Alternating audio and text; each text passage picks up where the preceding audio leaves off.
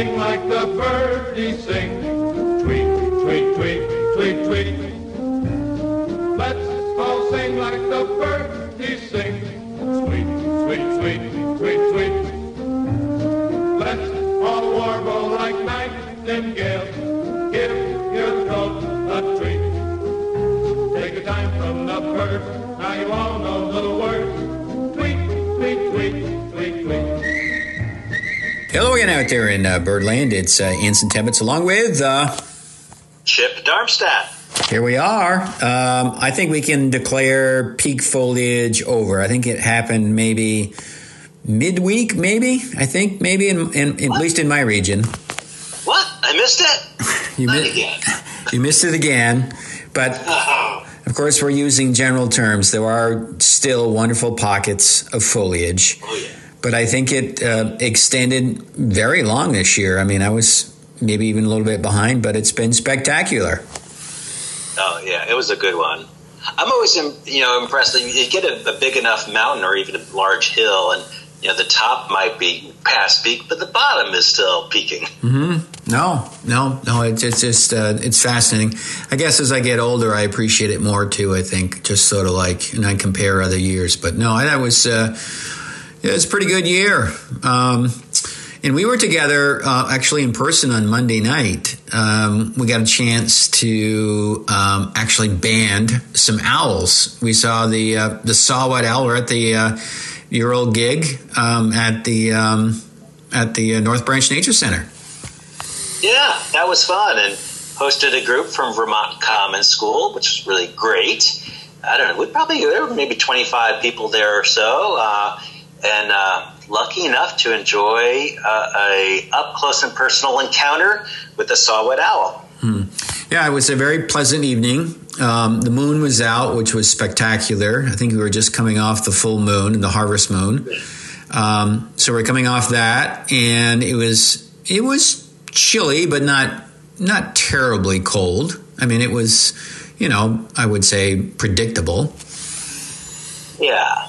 I think by the time we closed the nets, it was in the 30s. But yeah, it was a pretty relatively mild night. Yeah.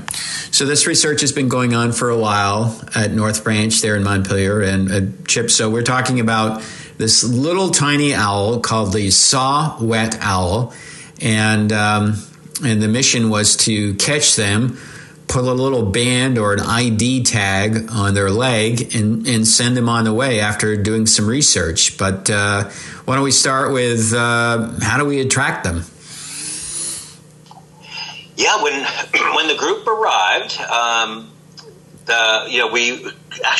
had a little equipment malfunction, but you can even hear from the parking lot usually the sound of a Saw-Whet owl, just this constant tooting, toot, toot, toot, toot, toot. We play an audio lure, so I've got a little iPod set up with a battery and speaker, and we broadcast that call constantly. We have an endless loop of Saw-Whet owl calls, actually the song, going for hours and hours, and any Saw-Whet that happens to be migrating over the area hears that and comes to investigate. And when they do, they encounter a little array of nets. We have got 3 nets set up.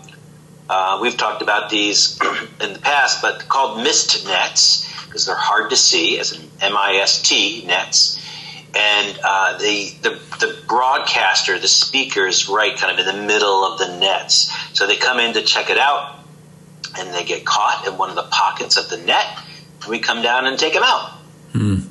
Yeah, and we were lucky in the early stages of the evening. I think it was around 7:30, 7:45. We're all gathered around in the circle at the center, and lo and behold, the tomato can arrives, and you've got an owl.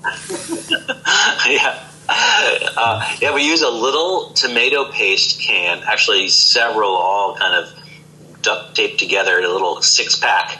And a Saw-Whet owl, even though they're a small little owl, they're like pint size. But even when you recognize that how small they are, the fact that they can fit into a tomato paste can with their feet sticking out and maybe a little bit of their tail is pretty amazing. They're a tiny owl, the smallest owl we have here in Vermont. Yeah. No, that was impressive. It does give you, and I think when we talked about when you weighed it was about 90 grams, right? Yeah, that's right. Yeah, 90 something.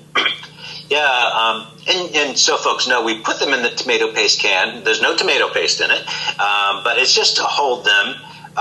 Or we also have some cotton bags. We sometimes put them in a cotton bag. This is so they don't struggle and escape. And they're very calm once they're in the bag or in the tomato paste can.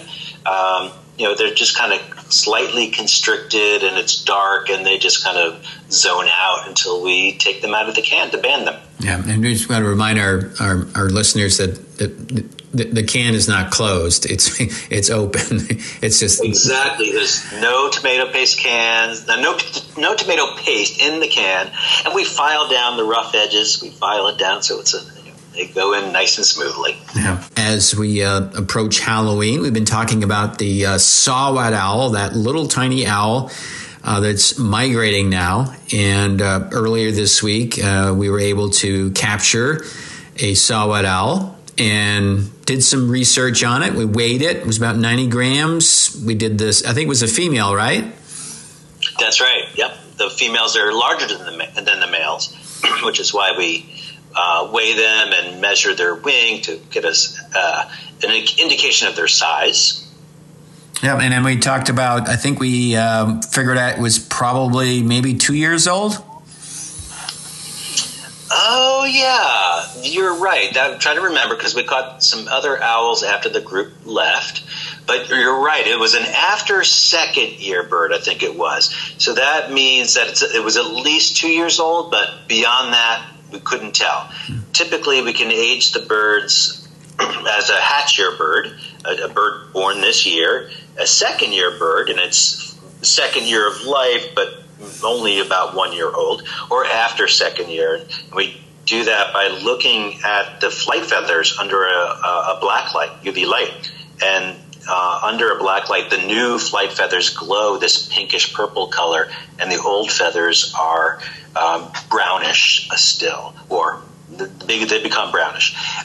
So we can use the pattern of new and old feathers to age the bird. A new hatch year bird will have uniformly pinkish glowing feathers. An after second year bird has a mix of new and old feathers. Yeah. So we got that, and then we put this little band or ID number on it, and that has the number on it. You record it, and over the years, some of the birds that have been captured and banded in Vermont have turned up in other states, right? That's right. Yeah, we've banded around 850 Saw-Whet owls at the Nature Center since 2013. Sometimes we catch a bird that has been banded somewhere else. Hawk Mountain, Montreal, Hillerton Marsh, way up in northeastern Ontario. And then some of the birds we've banded have been caught other places, Delaware, Maryland, Williams College, where else? Wisconsin. We had a bird that we banded as a hatch year bird. It was recaptured the next year in Wisconsin. Yeah, and you can actually, that's probably roughly 1,000 miles, right, to get to Wisconsin from Vermont.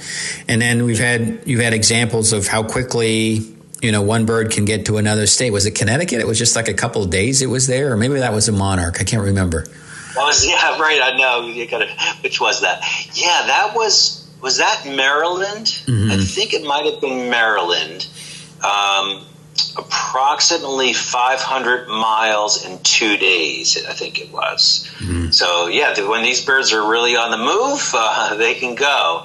And sometimes we've had birds stick around for a good week, and we know it because we're banding them and recapture them, within the same week or week plus.